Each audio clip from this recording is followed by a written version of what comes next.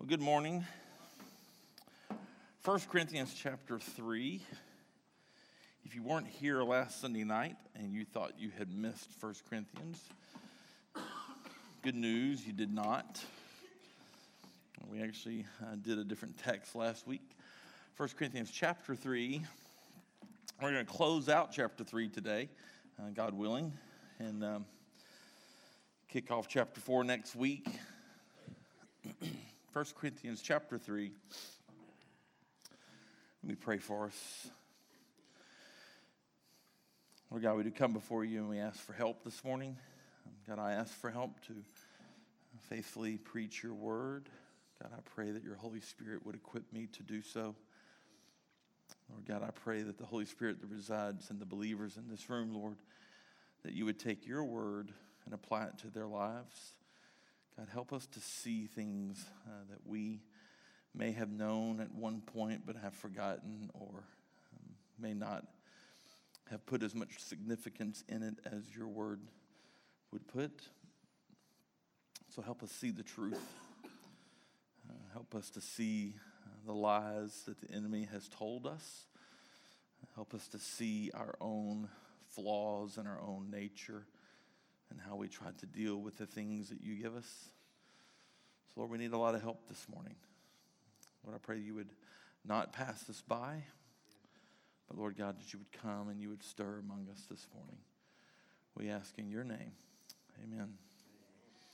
1 Corinthians chapter 3, if you remember, Paul has spent a great deal of time chastising the church in Corinth for their elevation of human wisdom and the human leaders they have. There was great debate in the church in Corinth, and they were having all kinds of problems and divisions. And the word reached Paul, referenced this, about what leader they were going to follow and all of the different things they were having problems with. And he spent the first 3 chapters, and closing out this chapter, he has just scorched them and their ideas of human wisdom and human leaders, and has reminded them that human wisdom sees the cross as a stumbling block and as foolishness. And he urges them to look at things with spiritual eyes, which can only be made possible by the Holy Spirit. And so he reminded them of this, and reminded them in the earlier parts of chapter 3 that in their efforts to build their local church, it is possible to do things, and we all have done things that will burn up in Judgment Day, things that will not count, things that were wasted, and instead we should make sure we build the local church, build the body of believers with things that count and with things that matter to the King of Kings. And then in verse 18, he begins to sum up his arguments for chapter 3, and he says this, 1 Corinthians chapter 3, verse 18, "Let no one deceive himself. If anyone among you thinks he is wise in this age, let him become a fool, that he may become wise." Let's just pause there for a moment. He's talking about us. Amen? And here's the early part. This is not even in the notes. So I was back there reading it just a few minutes ago, and I thought to myself, wow, I completely missed this in the text. It's not even in the notes. So we're going to go over it now. But it is quite possible that we can deceive ourselves. It's very possible. And although I will address the idea of wisdom, it dawns on me more and more that if anyone among you thinks he is wise in this age, well, that would be me. I think I'm pretty wise, and it probably is you as well. If you've ever said this in your privacy of your home, which is rare, we generally say it at a table with other people, but if you've ever said something to this effect, let me tell you what the church should be doing. Can we do hands here? No, we won't do that. That's wisdom. You think you're wise, And so the scripture says that no one deceive himself. If anyone among you thinks that he is wise in this age, let him become a fool, that he may become wise. For the wisdom of this world is folly with God, for it is written, he catches the wise in their craftiness. And again, the Lord knows the thoughts of the wise, that they are futile. So let no one boast in men, for all things are yours, whether Paul or Apollos or Cephas or the world or life or death or the present or the future, all are yours, and you are Christ, and Christ is God's. So Paul, once again, gets back to this idea of human wisdom, thinking that I can make the church work. If it's 2 + 2 and it equals 4, I can do this and follow me. And you can just imagine all of the division that was occurring among what leader they were going to follow and who had the better strategies and all those kinds of things. And they argue about that, and he reminds them that if you really want to become wise in the things of God, ignore the wisdom of humans and become a fool.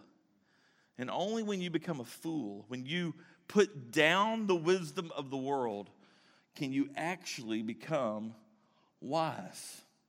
Now, this is obviously, as we've said before, and I just want to make a reference to this is not referencing general wisdom. As we've said before, you would hope that your doctors would be wise, or that your financial planners are wise with your 401k, etc. That is not speaking to that kind of wisdom. What this means is applying the world's wisdom to divine things. And the scripture is clear there. That is a foolish idea. There's also a second kind of wisdom that the Bible teaches, and I think you begin to see it now that we've gone through 3 chapters. I think you can kind of begin to understand this. And this kind of wisdom is a wisdom that makes men think they can figure out God, that they're no better than God. The kind of wisdom that tells the creator and sustainer of the universe, who has existed eternally, where he has messed up. Any ever done that before? Where you argue with God and you say things. Let me tell you, if I was in charge, this is what we would do.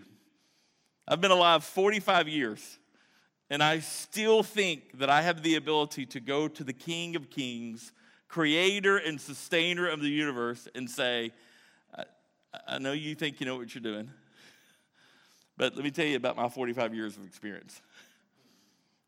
Crazy, isn't it?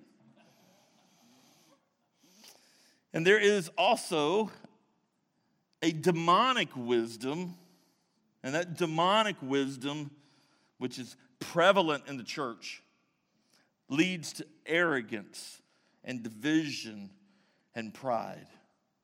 And the final destination of those who harbor that kind of wisdom is hell.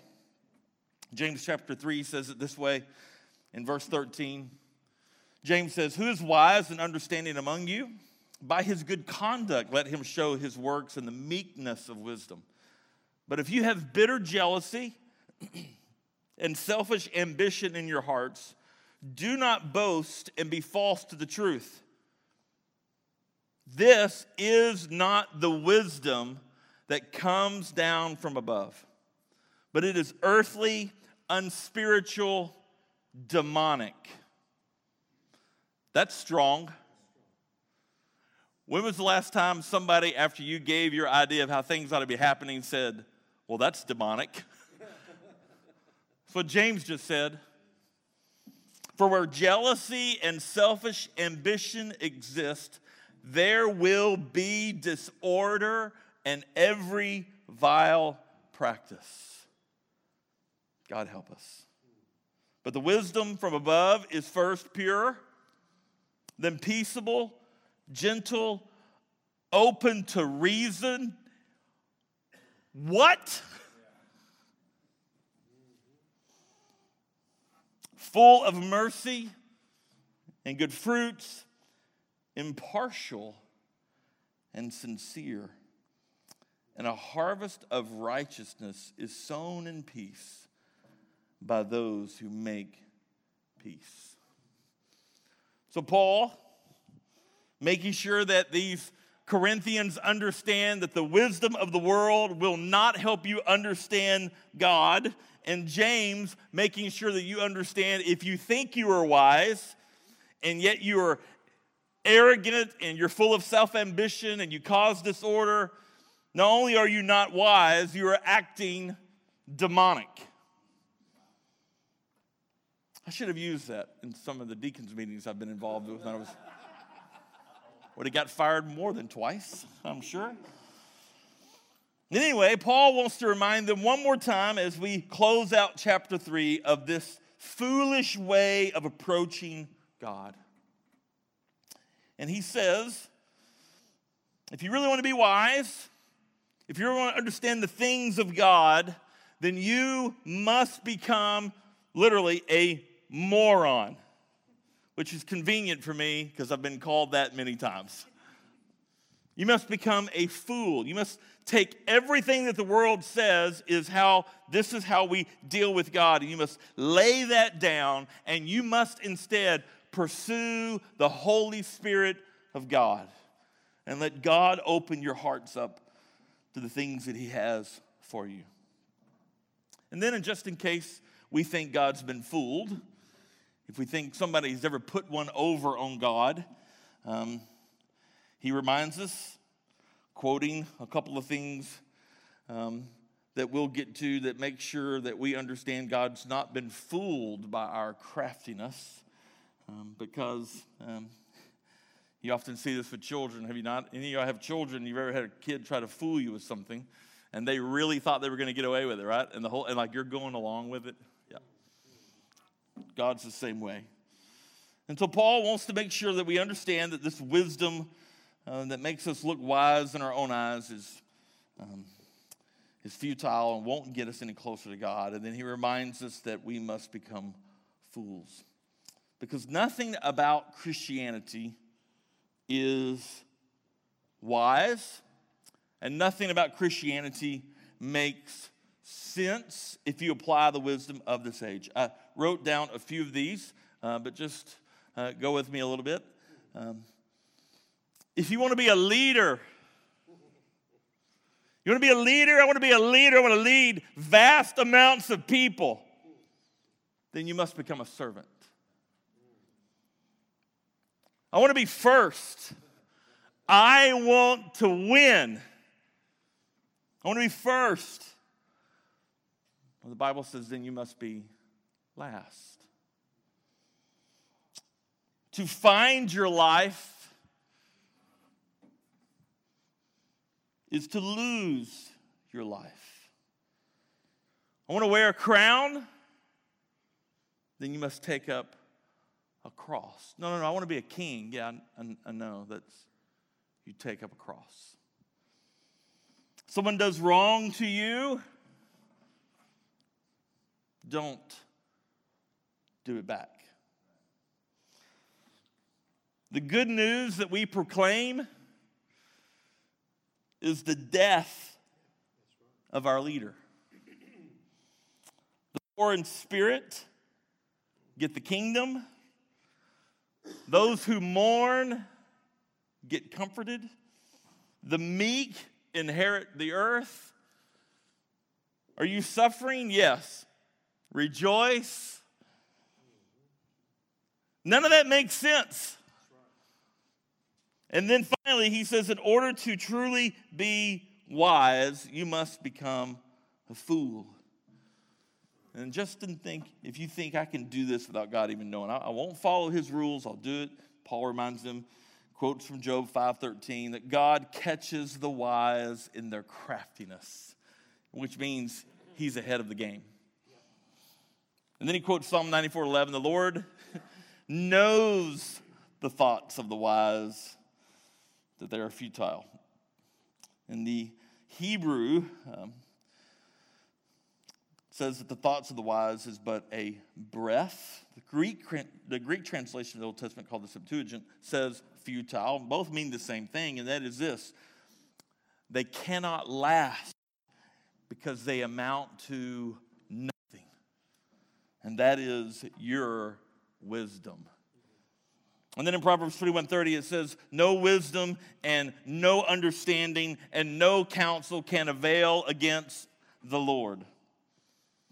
And so Paul makes sure that the Corinthians understand what God's view of human wisdom is. He's tried for 3 chapters to make it clear. And then in verse 21 he says, so now that we've made sure you understand there's nothing good in men when it comes to their wisdom to apply to divine things. And so if anyone has ever applied wisdom that worked to divine things, it's only because it came from God.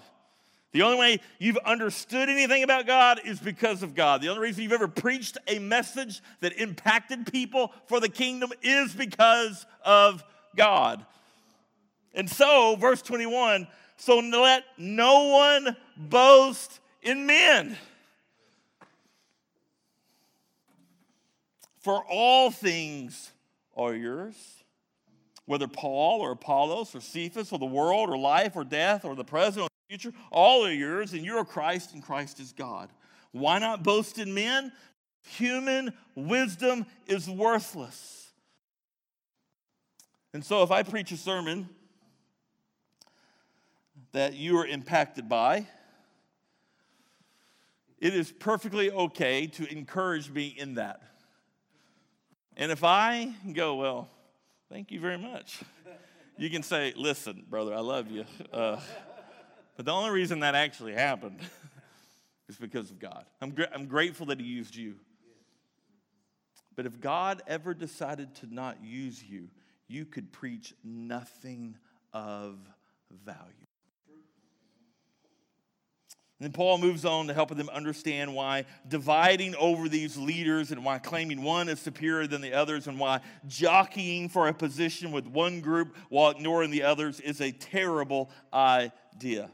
Remember, we're talking about Paul, Apollos, and Cephas, of which, by the way, Paul never reprimands them. Meaning, they're all good. They're just different. One planted, another watered. They're all different teachers, but they're all good. You said, well, maybe Paul didn't like somebody. I can assure you, if you go ask Peter, Peter will tell you Paul had no issue confronting somebody who was out of line. He doesn't do that in this text. He helps them understand something. All things are yours. Paul and Apollos and Cephas, which is Peter, all of these teachers belong to you. They're all teaching you something. They've all been in your church. They've all had value, not because of them, but because of the Holy Spirit of God who resides in them. He's used them for different things, but it has been God who has used them, and they are all teaching you something. You don't have to choose one or the other. They're all yours. They're all yours. And if everything belongs to everyone, and if all the teachers belong to them, then where is the division? Because they've all been given to the church in Corinth. And if you already have it all, what could you possibly be fighting over? And then Paul, and what's just, I admit, a passage that I have not paid a tremendous amount of attention to in my life. Verses 18 through 23 are just profound. Paul's now going to address the Corinthians and say, when I say everything is yours, yes, I am talking about all of the teachers, but I also want you to understand, I mean the world is yours. According to Romans 8:16, the Spirit himself bears witness with our spirit that we are children of God, and if children, then heirs.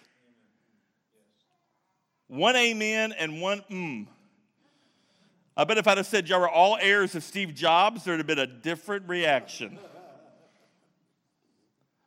In Christ, we are joint heirs with Christ of everything.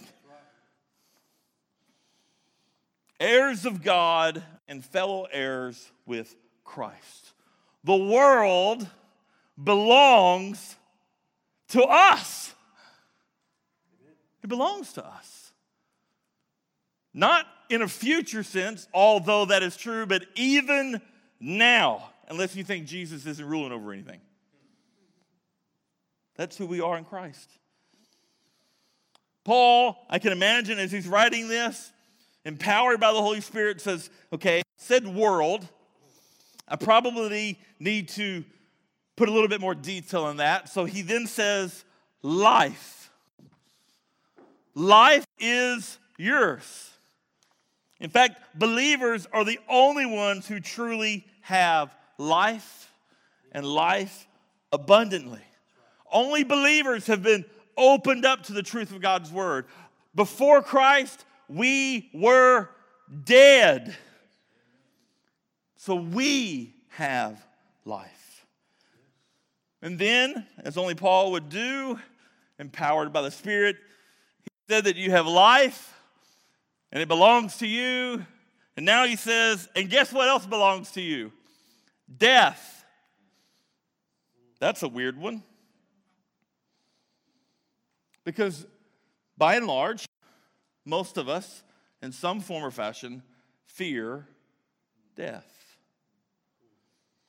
Now, my wife has always said, I don't necessarily fear death, I just fear the way I'm going to die.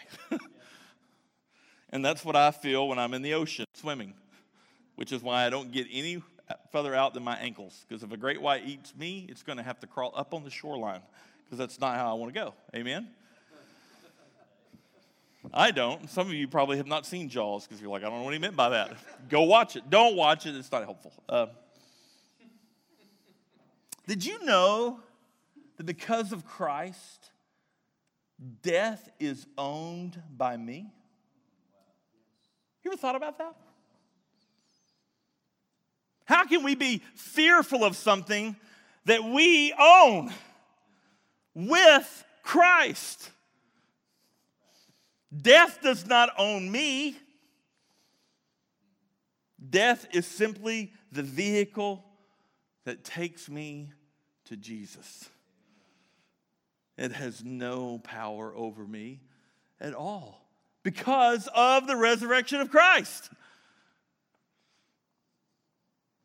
Then he moves to the present.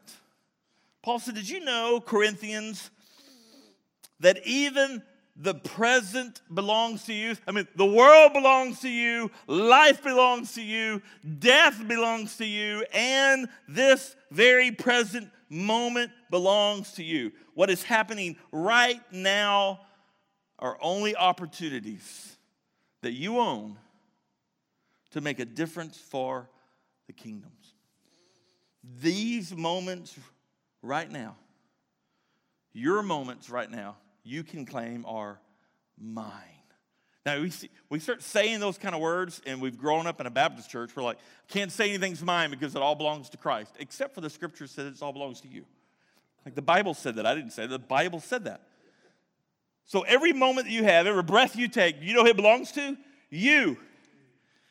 For you to use, because you own everything. Now, there's a question that's beginning to build in some of your hearts. I'll get there. Same question I had. Maybe it's the same question y'all have. I had one, but we'll get there. The future. The only other thing we fear more than death is the future, right? I don't know what's going to happen tomorrow. I don't know how I'm going to plan for this. How am I going to do that? How am I going to do this? Did you know that according to the Bible, that the future belongs to us? I mean, I can't even see it. I can't even completely understand it. I can't control it, but it absolutely belongs to me because the Bible says so. The world, life, death, the present, and the future belong to me.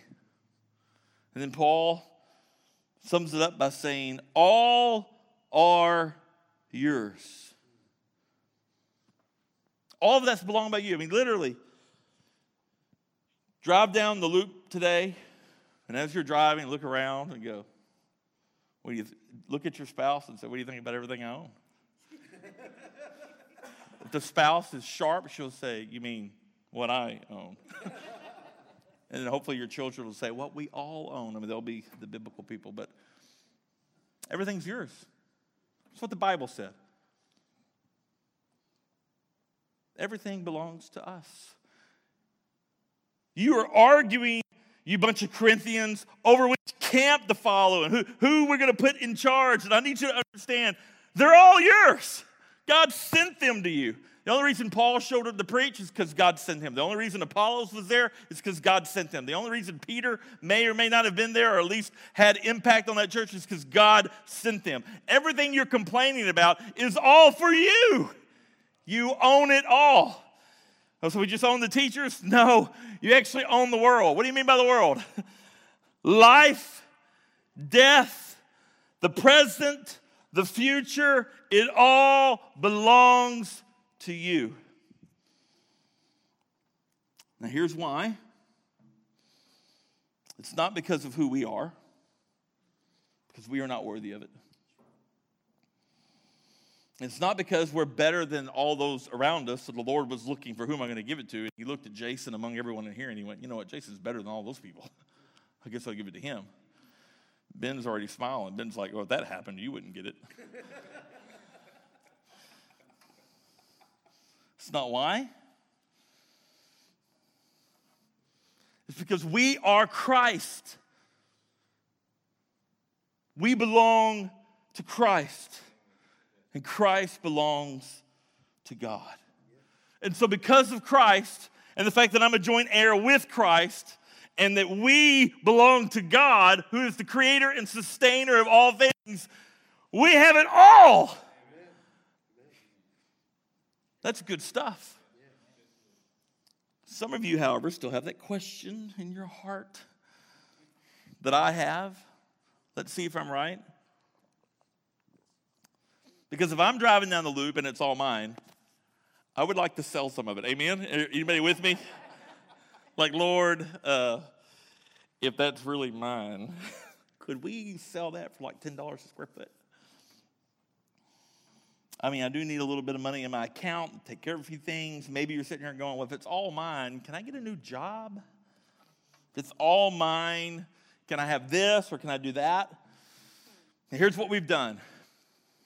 We've taken the divine things that are eternal and we squished them down into the temporary human wisdom way of thinking about things. That's what we just did. If I did find out today, if somebody interrupted the service and said, hey, are you Jason Williams? I was like, hey, I'll get with you in a minute. He's like, no, this is very important. I need to talk to you right now. I was like, okay. He said, listen, we just found out where you are. But actually, you are one of the heirs of Steve Jobs' fortune. And you're going to receive $10 billion. What would change? We would not be in a hotel very long. That's the first thing that would change. Let me tell you something that would not change. There's not a chance in the world that I buy my 16-year-old and 18-year-old son Ferraris. Track with me here. It is not because I can't afford it. But they've already both got tickets for speeding. Who hands their 16-year-old and 18-year-old? Someone here, some of you kids, your dream is being ruined right now. You're like, I'm not getting a Ferrari.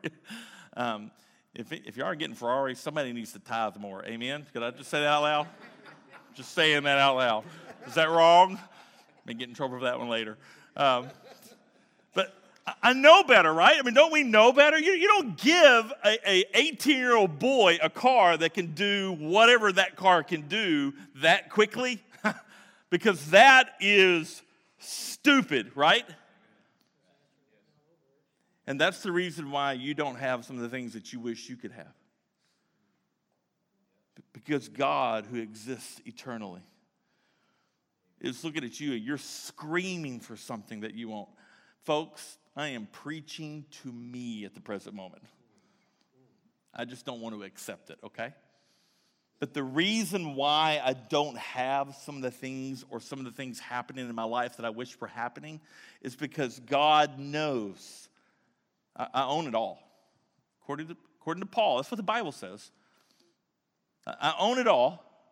So why don't I have it right this second? Why can't I go out and use it right this second? Because God's like, listen, you belong to Christ. Christ belongs to me. And trust me, if I gave you that, you'd kill yourself.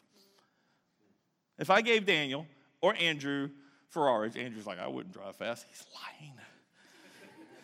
The first thing both those boys would do, it'd be like, hey, meet me around the corner. All right, they'd pull up and they'd be like, all right, let's see how fast we can go down the street. They'd both wreck. And if you got the things that you wish you had with your temporary, short experience, human wisdom ideas, we'd kill ourselves. And that's why Romans 8 matters. Because we do own everything and we have access to everything. And if we need it, oh, this is so good. Preaching to me, like literally I'm preaching to me right now. And if we need it, if we truly need it to accomplish what God wants to do in our life, guess what? We will have it. Romans 8, verse 28, and we know that for those who love God, all things work together for good for those who are called according to his purpose. Do you know why all things work together for good for those who are called according to his purpose? Because you own it all as a joint heir with Christ. And God is working the things in your life the way he needs to work it. All biblical teachers, this world, your life, your death, your present moments, the future, Corinthians, listen, all of it is being worked together by God's hand. And listen, Corinth, it's being worked together for your good. Quit overlaying on God's divine plan your human wisdom because you don't get it. But if you will trust the Holy Spirit that resides in you, he will begin to unveil why those things don't matter. Now, why is Romans 8:28 so true? Let me reread what we read in Elder. We're getting close to being done. Verse 31, what then shall we say to these things? If God can be for us, who can be against us? Do you know why? Because we're joint heirs with Christ. He who did not spare his own son, but gave him up for us all, listen, how will he not also with him graciously give us all things? Inspired writer, Paul. Inspired writer of Corinthians, Paul. All things. Who shall bring any charge against God's elect? It is God who justifies. Who is to condemn? Christ Jesus is the one who died. More than that, who was raised? Who is at the right hand of God? Who indeed is interceding for us? Who shall separate us from the love of Christ? Shall tribulation or distress or persecution or famine or nakedness or danger or sword? As it is written, for your sake we are being killed all the day long, and we are regarded as sheep to be slaughtered. And listen to verse 37. Don't miss it in context of 1 Corinthians chapter 3. Do you know why you, in all these things, are more than conquerors through him who loved us? Because you are a joint heir with Christ. That's why nothing can separate you. Because you're with Christ. Who can be against you? Who could charge you with anything? You're running the court. You're not the bailiff. You're up there with the judge. In all these things, we are more than conquerors through him who loved us. And here's Paul's confidence. I am sure that neither death nor life, do you want to know why? Because you own it. Nor angels, nor rulers, nor things present, nor things to come, nor powers, nor height, nor depth. And just in case you're curious that Paul might have left out something, he says, nor anything else in all of creation will ever be able to separate us from the love of God in Christ Jesus our Lord. Do you want to know why? Because we own it with Christ. And we, through Christ, belong to God. Who could possibly come up against us? And if you're me, and you were up here right now preaching to yourself, you would say this, but I feel like I'm losing. I feel like the battle is not being won.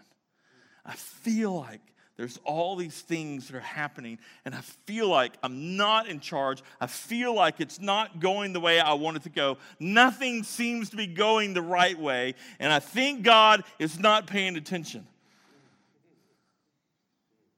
Lose your human wisdom.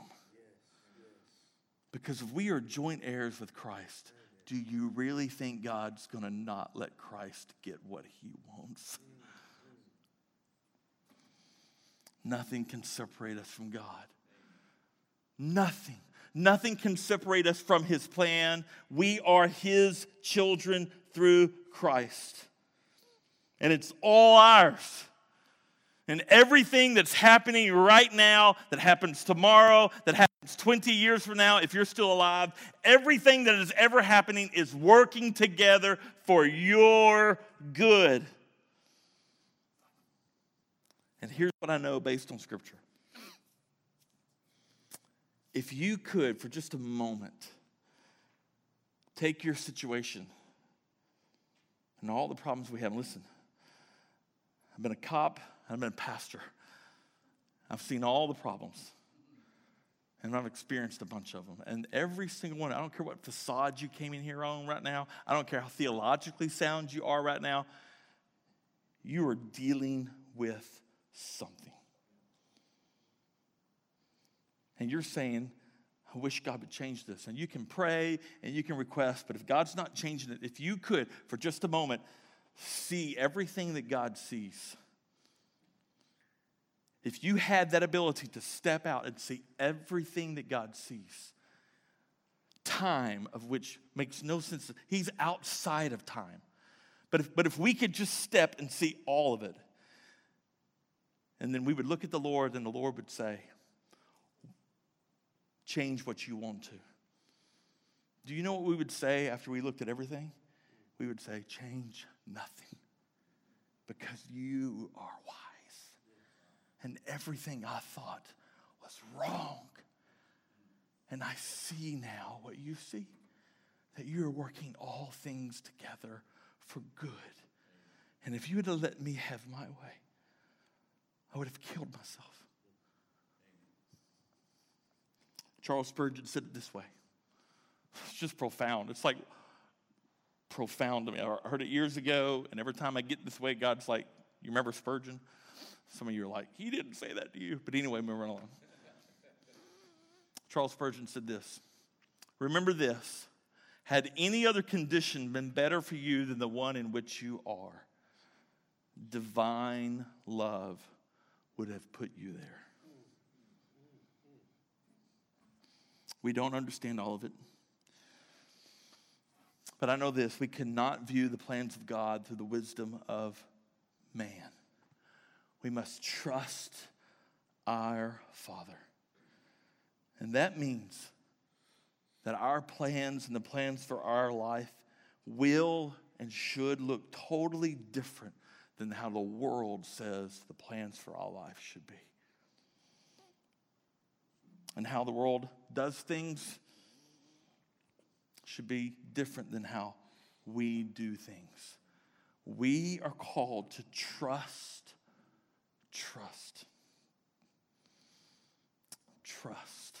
our Father. I hope that you will take what I have taken from 18 through 23. The idea and the truth that I own everything with Christ. Everything.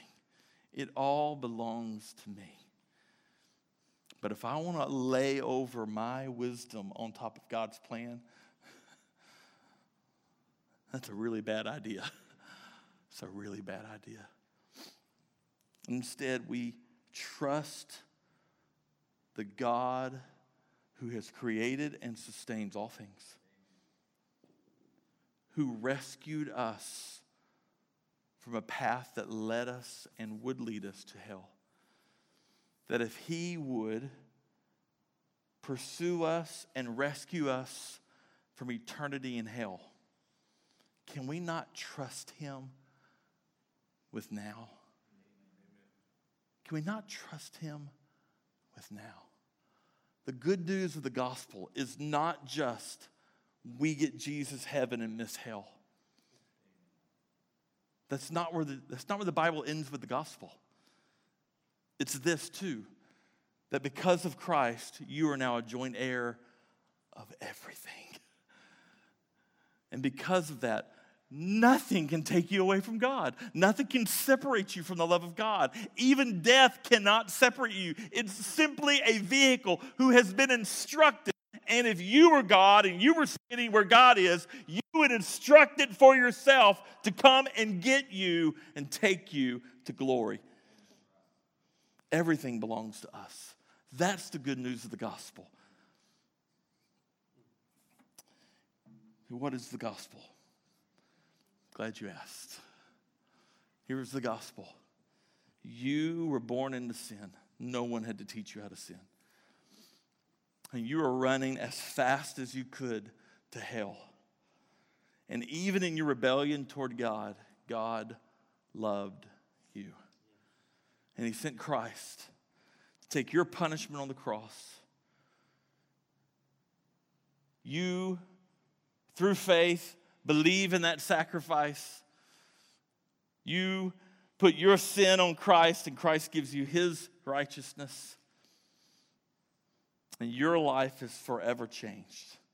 And you are made a new creature, joint heirs with Christ, belonging to God as his children.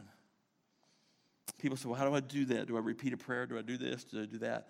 You simply repent, which means to say, I get it, God. Everything that I thought, everything I think, and everything I want to do is completely wrong in rebellion to you. And I repent of that, and I want to go the direction you want me to go. That's repentance. And faith is, I trust you, Lord, with my life. And listen, Christian in here, if you've done that, if you trust him that when you draw your last breath, you will see him in glory. Please trust him for today. Please. Let's pray. God, you're good. We come to you and we confess, I confess that we are backseat drivers, God. And yet we can't see the road, and we don't understand the turns, and we can't see all that you see. And Lord, I know that if we could see everything you see, we would completely understand that we're right where we're supposed to be.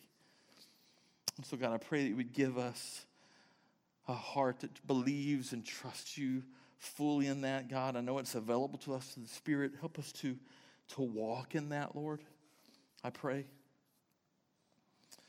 And yes, God, I know that I say now, I don't understand it all. But God, I'm trying to trust you with it all.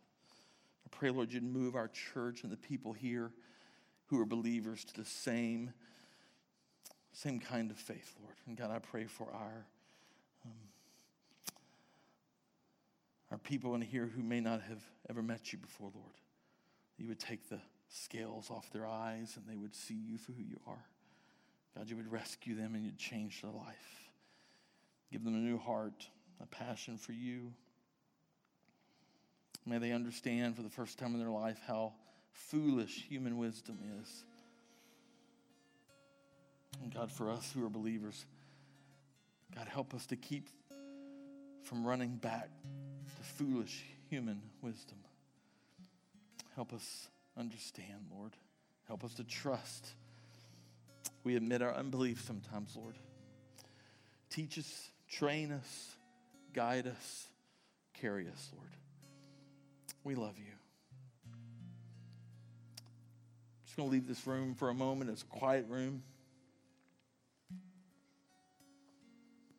I know it's Lord's Supper. I know it's probably past time. I am convinced that some of you need to do business with the Lord today. So we're going to do it a little differently. I have no idea if this is the Spirit. I think it is. So I'm one of these people who does not trust always that the Lord knows what he's doing. And there are some here in this room today who are the same way. And if that is you, here's what I want us to do. I'd just like for you to stand and for some people to gather around you and pray. So if you're here and you just say, I'm in a place where I do not understand. I don't trust the Lord right now with this. Would you just stand? If that's you. I'd be shocked if there's not somebody in here. Okay, a couple. Anyone else would just say, I'm just in a spot and I don't understand everything that's going on in my life. I need help with my unbelief. If you're a covenant member of our church, I'd like for you to look around. From one of our elders, at least one or maybe two of our elders, to find the people that are standing. And some covenant members just to gather around them. Let's just have a time of prayer. By the way, this is a biblical thing, by the way, church. We see this to pray for one another.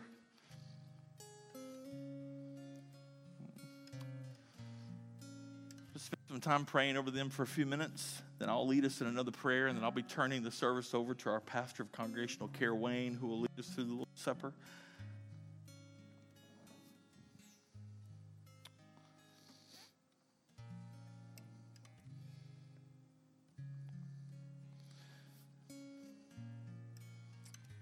Just ask one of our elders after a couple of minutes if one of the elders in each group would just begin to pray aloud over that person. And then when you finish that prayer, you can all move back to your seats.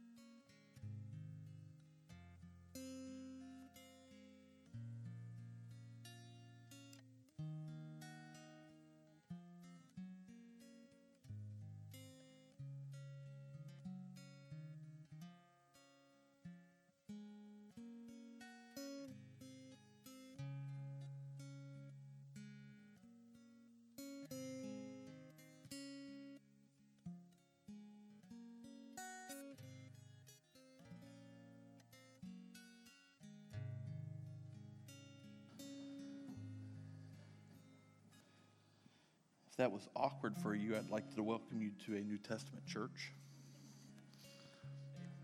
That's a biblical thing. Pray we'd see more of that in time. I'm going to be turning the service over to Wayne, our pastor of congregational care. He'll move us through the ordinance of the Lord's Supper. Thank you for being here. Let's turn our attention and our hearts to the Lord in this very serious time.